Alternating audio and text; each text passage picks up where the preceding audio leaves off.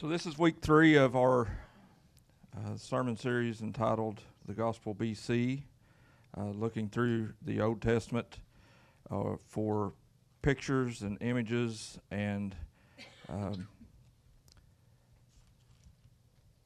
places to see that Christ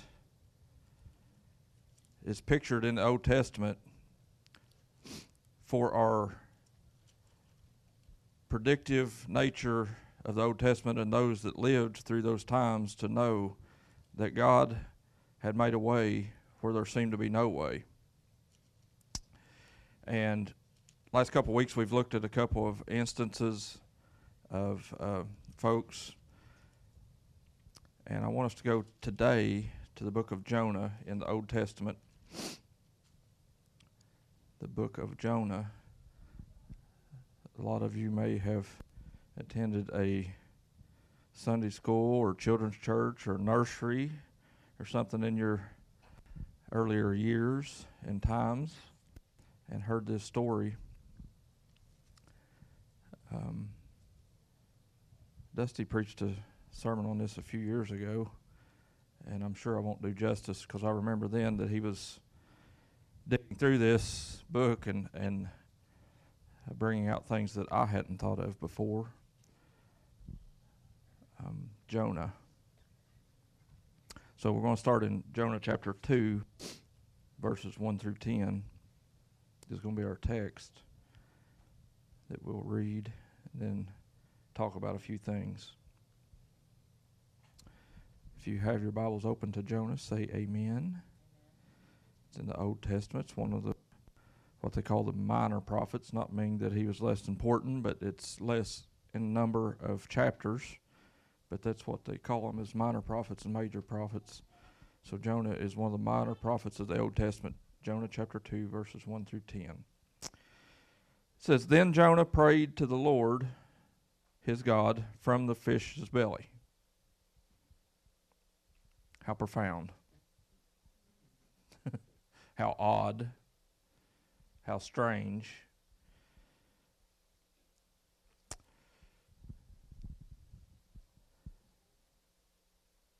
Verse 2, And he said, I cried out to the Lord because of my affliction, and he answered me. Out of the belly of Sheol I cried, and you heard my voice. For you cast me into the deep, into the heart of the seas, and the flood surrounded me, and all your billows and your waves passed over me. Then I said, I have been cast out of your sight, yet I will look again toward your holy temple. The water surrounded me, even to my soul.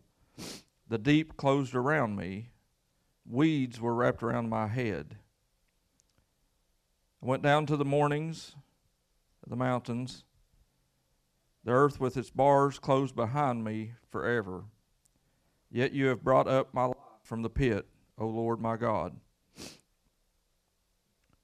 When my soul fainted within me, I remembered the Lord, and my prayer went up to you in your holy temple. Those who regard worthless idols forsake their own mercy, but I will sacrifice you with the voice of thanksgiving. I will pay for what I've vowed. Salvation is of the Lord. So the Lord spoke to the fish, and it vomited Jonah onto the dry ground. Isn't it amazing how we pray more during times of necessity than of times of normal? That hard times cause us to cry aloud and spare not, lift up our voice like a trumpet to God, as the psalmist says. Here Jonah, a holy man of God, that's writing this down for us to see in words what he had been dealing with. You know, some people could say this is symbolic or it's a picture that it never really happened. But in reality, I think we need to look at this and say, is there other text or scripture to validate this? So in the New Testament, Jesus talks about Jonah, that he was somewhere for 3 days. And Jesus uses that image and that picture and those words of this Old Testament prophet to say, that's what I'm going to do too. I'm going to be gone 3 days, but I'm coming out. His disciples that he was talking to couldn't understand, Travis, or listen to the words which he was saying, because they had these preconceived notions in their mind of what they thought he was talking about. But Jesus knew and was foretelling what he was actually going to deal with. So that was fake 100%. She cried aloud. That's why I said that a minute ago. She took it to heart, didn't she? She's like, I'm gonna practice that one. So that's what you sound like to God, just so you know. It ended just as fast as it began. So imagine God up in heaven looking down at you, and you facing something that you don't want to face, and this all of a sudden you start like that, and then 3 seconds later you're like, okay, it's over now. He's like, tell her. You'll be best friends all the way through school. You have to give her more lectures than that. I think she was saying she acts like her dad. Just saying. Got an amen from Mama on that one.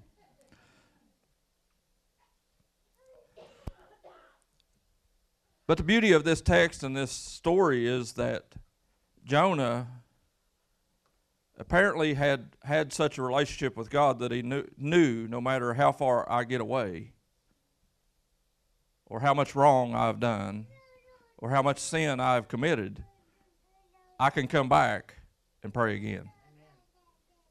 So think about this. And use it for an example for us, that no matter how far you feel that you've strayed away, or how far that it seems that God is away from you, He's only a prayer away. I want you to look at your neighbor and say, you need to pray.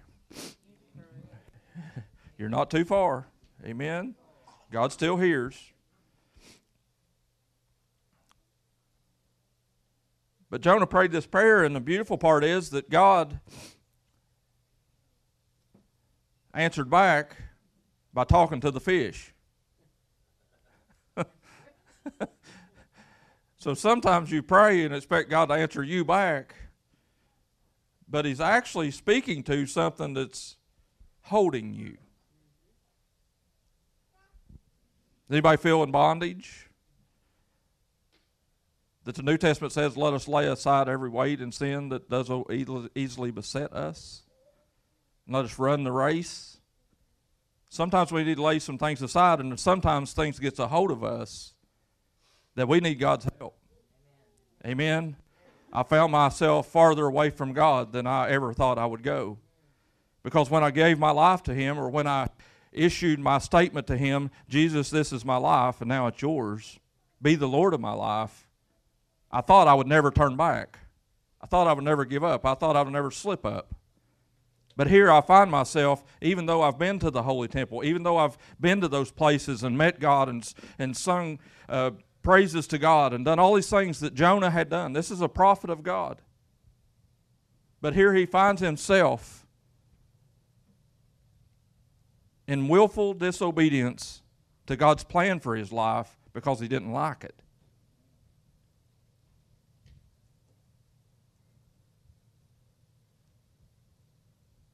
And I just wonder how many of us, sometimes when God says go, we say, I'd rather stay. Or when He says turn left, I'd say, I like the right better. When His voice doesn't line up, Dusty, with my plans or my thoughts or my intents or my desires, it's a juncture where I have to decide, what am I going to do? Am I going to stick with God and do what He wants me to do, even though it's uncomfortable? Or am I going to do what I like because that's what I desire? So Jesus shows up all all throughout Jonah, I think the story, one of them is this picture or image that Jesus says later, for 3 days, I'll be in the depth as well, the depth of the earth. I think it's in Luke 11, I believe is where it's at. And there's all kinds of things throughout this that I want us to just think about or ponder about or consider for a moment. And this is a thought that hit me that says, it's kind of hard to play hide and seek with an all-seeing God. You ever play hide and seek with a cheater? Come on now, surely everybody in here has played hide and seek in your life at some point. And those ones you know real well, because you say, okay, you gotta be over here and you gotta hold your eyes, and they're looking like this. And they find you too fast, don't they? Now, I'm not saying God's a cheater, because he's the one that makes the rules. And his rule says he's going to look at you no matter where you're at. You can't hide from him. Adam and Eve saw pretty quickly that they couldn't hide from him, didn't they? So what makes us think we're any better or any different? If that was the first man that was created, man and woman, Adam and Eve, then why do we think we're any better than that? And why I'm going to hide from God? It's hard to play hide and seek from God. Why did Jonah feel like that he had this certain right that he could just take off and say, I'm going to do it my way? Because when we do that, we can get comfortable pretty quick. And while he was running from God in this story, you can read this whole story. It's just 4 chapters. It's really short. That's why it's a minor prophet. But Jonah takes off, and he goes down to Joppa, and he gets there, and he buys himself a ticket. So apparently he had enough money. He was buying himself a ticket to get on a ship to go the exact opposite direction of where God told him to go. You're going to Nineveh? No, I'm going to Joppa. I'm going to go that way. And he gets down there, and he even spends his money to get on a boat to get as far away as he could. And it says in this story that Jonah, while he was on that boat, that he was asleep in the belly of the ship. He was comfortable where he's at. I've paid my own way. I've earned what I've got. I've worked hard for my money, and now I'll just pay my way into this comfort. Was he hiding from God? I don't think so. Don't this story sound somewhat familiar of you, of somebody that even in the midst of a storm and rain and wind and turbulent places in an ocean, being asleep in the ship? Don't that sound like Jesus to you? So Jonah knew enough about God that he knew, I can rest in the midst of a storm. But sometimes storms are there, and God even controls the storms, because it says in this story that God caused these things to happen. So God's at fault for giving us snow today. God's at fault for it being 18 degrees today, this morning, or whatever it is. God's at fault when our water lines freeze up, right? Let's blame God. If this is what Scripture teaches, he controls it all. And sometimes those things happen for a lesson for us to understand God has got this, and there's nothing wrong with being comfortable and sleeping in the belly of a ship, but if it's the wrong place, you shouldn't have been there, then you shouldn't be sleeping. So Scripture teaches us, to not slumber or sleep, to always be aware, New Testament tells us. But here Jonah finds himself down in the belly of the ship, and he's asleep, and all the people up top, the ones doing all the work, keeping the boat going, the one that he had paid them to take him across this sea, they're up there, they're troubled. They're perplexed. What's going on here? Must be somebody bad in the boat. And they wake up Jonah, and Jonah says, yeah, I made God mad, What? You made God mad? And you paid us to get on our boat? Thanks a lot, troublemaker. Come on now. Has anybody ever got on your boat that was causing some trouble? Maybe they even paid you. Maybe they even helped you. Maybe they even give you some substance. But was it worth the fare for the trouble you're facing? So these people decided, and they cast lots, and they cast it out there because it's all a game of luck. Life's just a game of luck. So let's just throw out something and see who they fall on. These lots fall on, and guess what? Fell on Jonah. It's really him. God's mad at him. Let's throw him over. Jonah said, just throw me over. I'm running from God anyway, and I am the problem, so just go ahead and throw me over. So they grab him, and they throw him over. And think about these words as we read this prayer in chapter 2. Jonah's saying, your waves come over me. I feel like I'm drowning. I feel like I've ran so far that this is it. And when death comes knocking at our heart's door, we have a reevaluation of our life and saying, I'd rather see the temple again. He had this picture, this imagery that come back of this holy mountain, this temple in Jerusalem, and that God had built through Solomon and all these that he had saw. And he's seen this imagery come back. Even though he's drowning in the sea, he yet sees there's a place I'd like to return to, the glory days of God. And he prays to God, take me back there.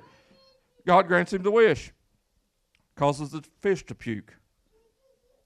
I don't know what kind of fish it is, you know. I think Dusty even covered that. It could have been a whale, could not have. It could have been a whole lot of things. Might have been the Loch Ness Monster. I don't know. God's got it all anyway. So it doesn't really matter what kind of fish it was. It's that it happened. A bluegill, yeah, that's it. Yeah, they're pretty good. Or a manor chub. So, it's hard to play hide and seek with an all-seeing God. You can pay for your boat ticket, but where's it taking you? See, he probably had a destination in mind when he left that shore, that the boat ride was going to get him land over to the other side, and he was going to get back out on dry ground. But God said, you got a place that you're getting ready to go that's going to cause you to return to me. And dry ground is not going to do that for you, so I'm going to put you over the edge of this boat. And you're going to be in some deep waters, and it's going to be a storm of life that you seem like you can't handle anymore, because when you can't handle it, I can. That's what God does for us, right? So what you're paying for sometimes isn't what you're going to get. So the next time you buy some tickets to a concert, I hope you end up in a church service. Wouldn't that be maddening if you got your Eras tour tickets and paid a lot of money for them and ended up in a church service? Wouldn't that be beautiful?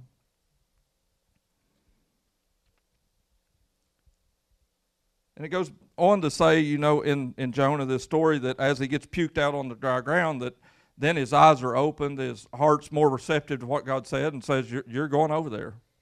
You went to Joppa. I don't know where he got puked out on the ground at, but it's somewhere on the shore. And I don't even know that it might not have been the farther place away than where he got dropped off, than where he began his journey. So as he took off and going towards Nineveh, God's speaking to him and telling him, here's what you're going to say. You're going to preach to these people that you don't like very much.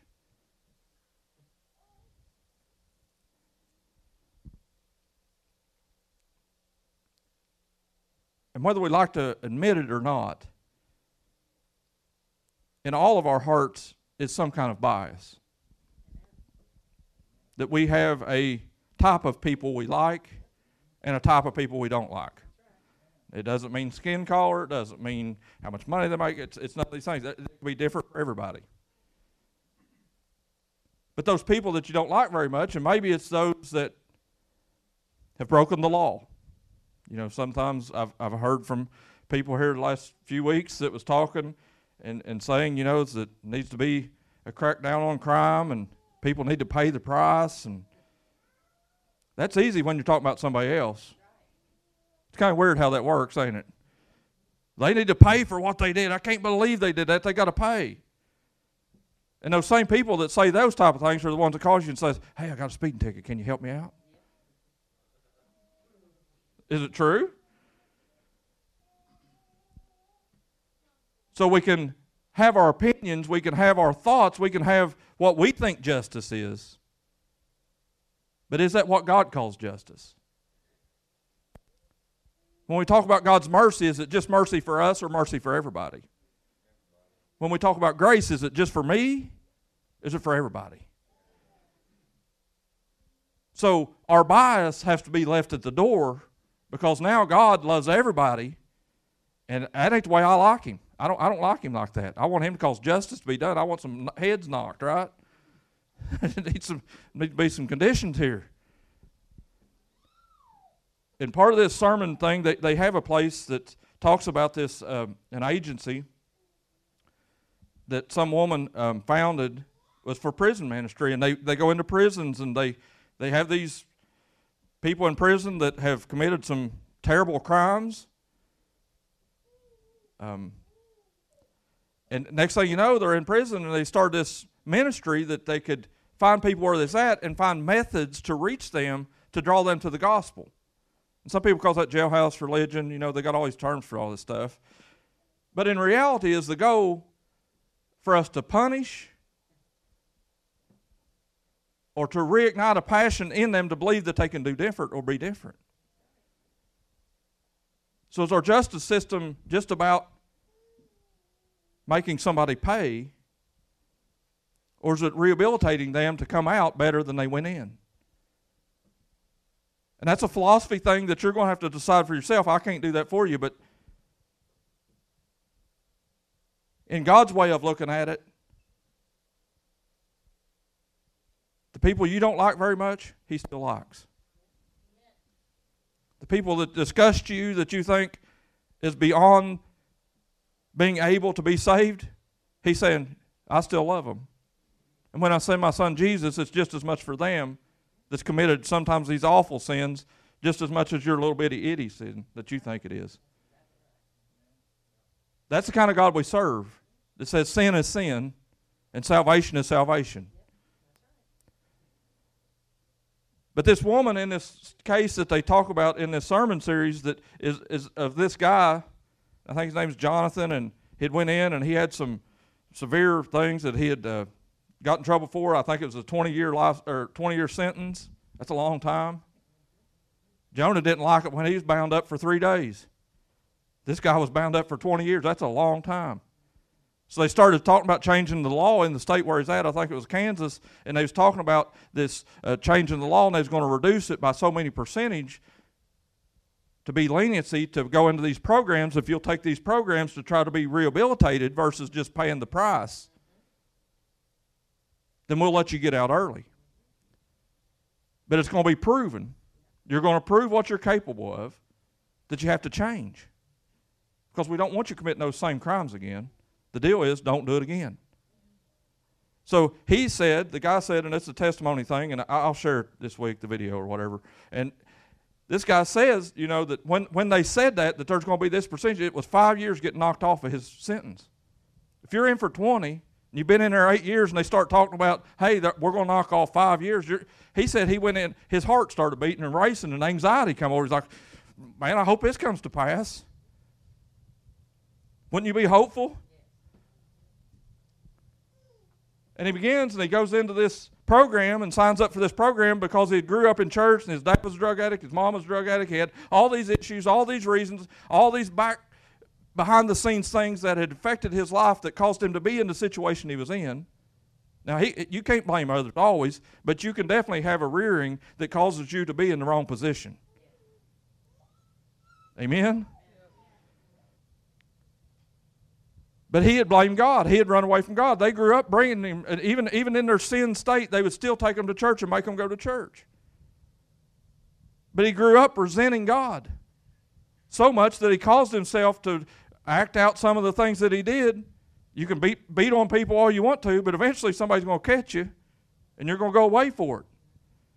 You can't punch people in the face and think it's okay. Amen? Unless it's Tough Man or Golden Gloves. Then you get by with it because it's approved, sanctioned by the great emperors of the state commission. But he finds himself in this state, and he joins this club, and whenever he joins the club, he begins to see when he first walks in that there's people in here, and some of them are gruff. I'm talking about people that's tatted up, that he had saw out on the courtyard, that had beat people, that had been in retaliation. If you do this to me, this is what's going to happen to you. And he goes in this room where they're at, and these officers are in there right with, the guards are right with the people that's in the jail. And they're in community together, playing cards, talking about what they're facing, going through some studies to figure out how to become better, to be rehabilitated. And he began to see that, and he began to, it builds trust. Because really the problem he had was trust, and a trust issue. Can I trust people? If I can't trust my parents, who can I trust? He finds himself in this predicament that he says, but I want to change. If they give me 5 years off of my sentence and I get out here in 15, I don't want to redo what I've done before. And when that question and those thoughts begin to inundate his heart, it caused him to change his thought process to say, what can I do different to be different?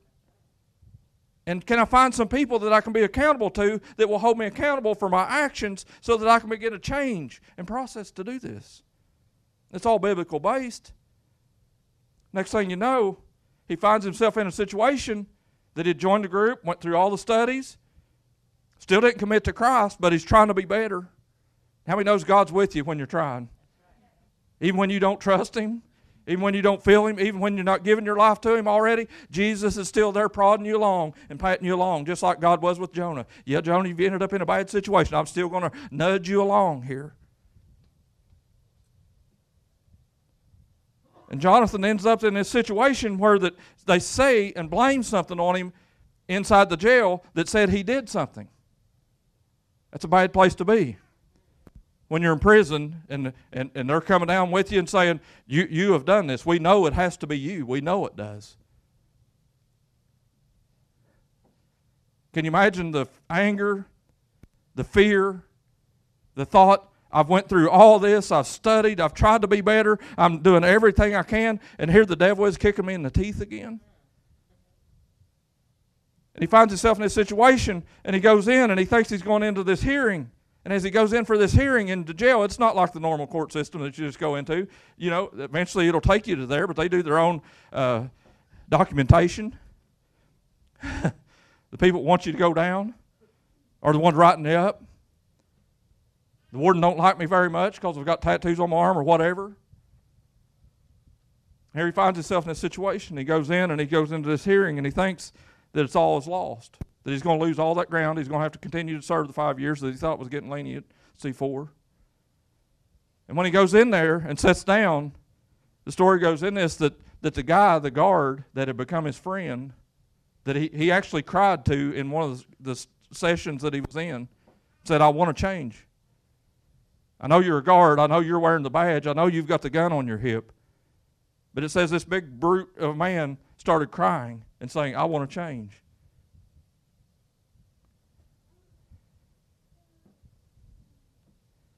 We need in our repentance to be sorry and desire change. And when he goes in and sits down in this session, that guard that he had cried out to comes and says, I know for a fact it was not him. He pleads his case before the trial. This was not him. You've got the wrong man. And when you got somebody like that at your side, that's on the right-hand side of the law, that's attesting for you, it was not him. That's what we all have. If that's not a picture of Jesus, I don't know what is. When we are the ones in the wrong, and sometimes we get accused of things that we didn't do, that Jesus still comes and says, no, it wasn't him. And he even does it when we do wrong. The Bible says in the New Testament we have an advocate with the Father. The intercessor that we have is Jesus. That's who we pray to for our salvation and ask him to apply the blood that he shed upon the cross for our sin.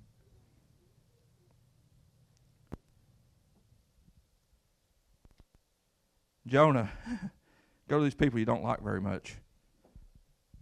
How about that? Become a guard, be on the right-hand side of the law. You're a Christian, you go in there, and somebody starts a ministry, and they say, we need some guards to come in and do some of these Bible studies with these people that's behind bars that you don't like. They're the people that want to shank you. People want to kill you. Would you do it? You might have an opportunity to stand up for somebody that's being wronged, just like this guard had done. So we can not like people, and we can be on the right-hand side of the law all we want. But in reality, God puts us in positions and places to be an advocate for those that cannot help themselves. So Jonah finds himself in this situation to go to this group of people that he don't like very much. And he goes over to Nineveh and he gets there and he preaches this big sermon and tells them, you know, God's getting ready to rain fire down on you. Brimstone's going to hit your head. Sodom and Gomorrah is going to happen right here in Nineveh because he hates you, you bunch of sinners. When he tells the leader of the community that, the leader comes out and says, okay, we're going on a big fast. Let's do 3-day fast. How about that? Everybody in town, 120,000 people, everybody on a fast. These are sinners. But because their leader heard it and said, here's what we're going to do, and they went on a fast and began to pray to God and say, mercy, have mercy on us. What do you think God does? Has mercy on them. You know what that does to Jonah? Makes him mad. Why? Because I just told him, God, that you're going to rain down fire on them. You're going to kill them because they're sinners. And now, here they are. They've asked for forgiveness, and you're going to love them? You're going to love the people of these kind of people, these sinners? I don't like that, God. And Jonah gets mad at God because God answered somebody else.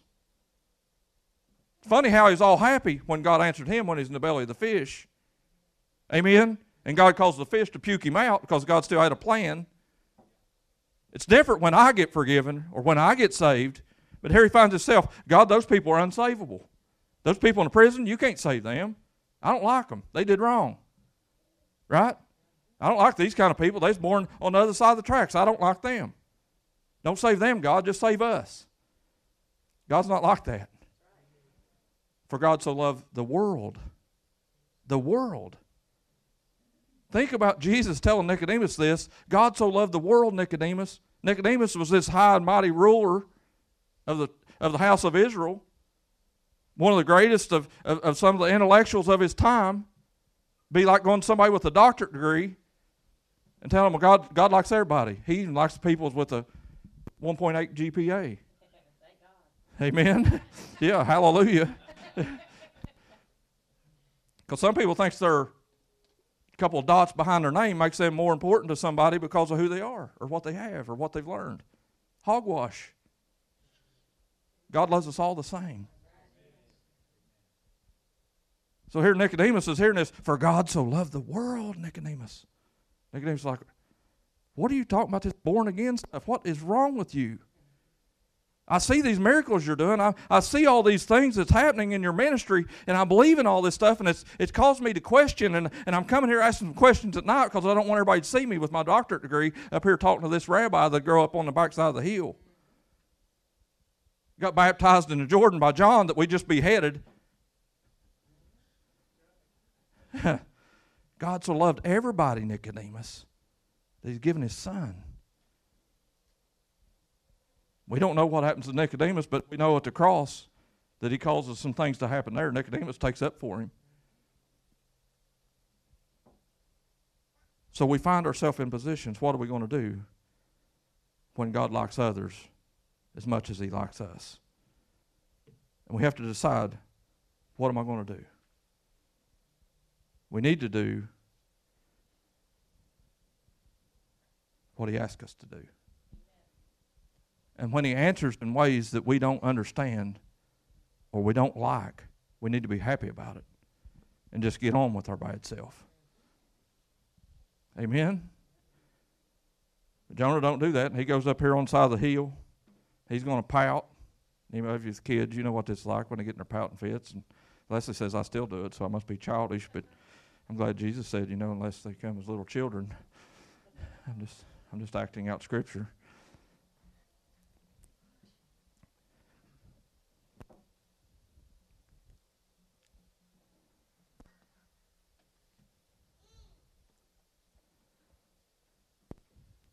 He goes up here on the side of this hill, and he's having his little pouting fit, and he's there, and it says God caused this, like this plant to grow out of the ground, and sitting up on the side of the hill in a desert, basically Iraq today. He finds himself sitting here, and all these people got saved, 120,000 people. How dare you, God, save that many people? I don't like it. I just want me and my people to be saved. I just want the Israelites to be saved, just Israel. Nobody else is allowed. And God's saying, I'm bigger than that. I've created all men in my image. I'm thankful for our founding fathers that set up our country to say we have inalienable rights given by God to life, liberty, and pursuit of happiness. I'm glad for those things. But here Jonah's looking down. He's mad. He's pouting. And God even causes this little plant to grow up over him with a big leaf. I don't know what kind it was, but had this big leaf. And he's sitting there in the shade, mad and pouting. And it says the next morning, God sent a worm. What's a worm doing in the desert, in the hot sun? It says that worm crawls up on that, and can you imagine Jonah sitting there pouting, mad at God? How dare you? I don't like this. This little worm, biker worm or something, crawling up the side of this plant, and it burrows itself through the stalk of this plant, and it says it withered away. And Jonah's sitting there watching this happen in slow motion. And when the plant and the leaf withered away, it says he was in the hot sun. What are you going to do when God turns up the heat? If it's too hot in the kitchen, stay on the porch. I don't know. But he finds himself in this situation, and I just want to read. Because we're looking for Jesus in the BC, right? The gospel back there in the BC. And how much can we learn of Jesus from this Old Testament minor prophet? And God, in the last verse of this wonderful book called Jonah, verse 11 in chapter 4, it says, "And should I not pity Nineveh, that great city, in which are more than 120,000 persons who cannot discern between their right hand and their left, and much livestock?" The book of Jonah ends with a question. Just like a lot of people tell me all the time, they'll come and ask me a question, and I'll answer with a question. Jesus answered with a question. Most of the times in the Gospels, you see Jesus, he'll answer with a question when people ask him a question. Because he's trying to make you think. And we don't know the rest of the story with Jonah. We're not Paul Harvey. Right? We're leaving it here with a question. God is asking Jonah, "And should I not pity Nineveh? Is my grace not sufficient for them too? You needed me, Jonah. And I'm saying they needed me too. And you just need to be okay with that." The Gospel BC is teaching us a lesson. Love those who breathe air because God loves them. And as Christians and as people of the church, we should be there for them, just like Jonah had to take the long way around to get to those that he didn't want to get to. I thank God for the people that's doing the work in Vanceburg, and for the homeless and some of that's here. And I'm thankful for the people doing all the work they're doing to help feed those that don't have food. That Leslie talked about a few weeks ago, about our missions that we give every month here at the church to give to those places to help stuff be available for those that need it. Because that's what God would do. And I want to be like him, don't you? No matter how far you've ran, no matter how hard you try to hide, God still knows. So if you would, I want you to bow your head and close your eyes.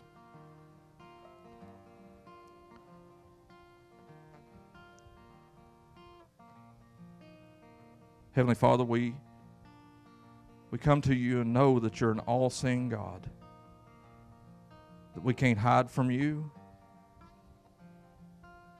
just like Jonah couldn't hide from you, that you found him, God.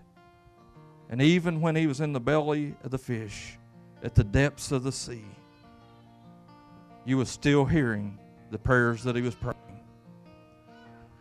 And God, we know that there's people in this room today, Lord, that we've been hiding. We've been trying to deal with some issues on our own. We've been trying to do it our way. But God, through this message today, you've awakened our hearts to see, to just stop hiding and to do your will. So God, if there's people here today that are ready to make a move and to transition towards your plan, pray that you would give us strength and boldness.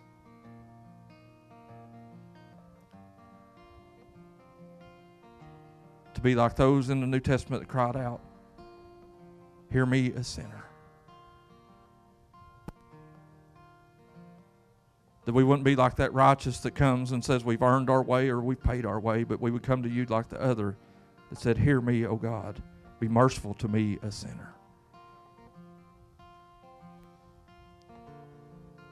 Give us strength and courage in this place. Holy Spirit, do what only you can do. Knock on our heart's door. Make us to be like our Heavenly Father, that we would love others as much as we love ourselves, if not more. In Jesus' name. Everybody bow your head, close your eyes. No looking around. Is there anybody here today that say, maybe you've never given your life to God? Maybe you heard about Him. Maybe you grew up in church. You find yourself here today and you're hearing this message and you're saying, I need God's help. I've ran too long. And I'm ready to give Him my life because I've made a mess of it. I want today to be the day of my salvation. If that's you, I'd just like you to lift up your hand and say, that's me. I want to give my life to God. Jesus, be the Lord of my life. Anybody here? Today's that day. That Jesus is still knocking on your heart's door. Say, come and sup with me.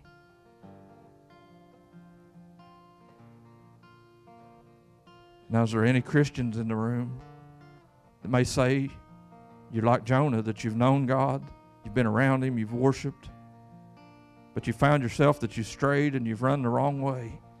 And He's saying, come back to me.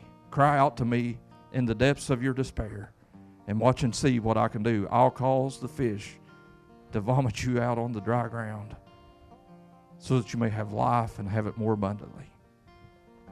That you will preach and people will be saved. Commit your life to me and my ways. If that's you, I just want you to lift up your hand and say, that's me. I'm coming back to God. Desiring that He helps me in this situation that I find myself in. I feel like I'm drowning. Anybody?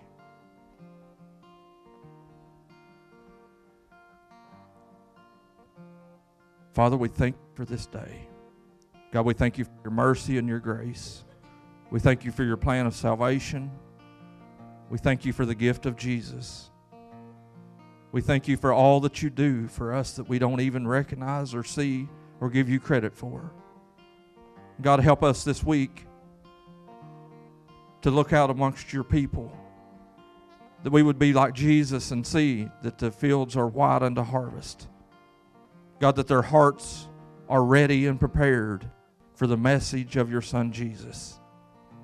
And Lord, that they would repent, just like the people of Nineveh repented, an ungodly people repenting for their sins. Help us, oh God, to give a very clear message and to see your salvation.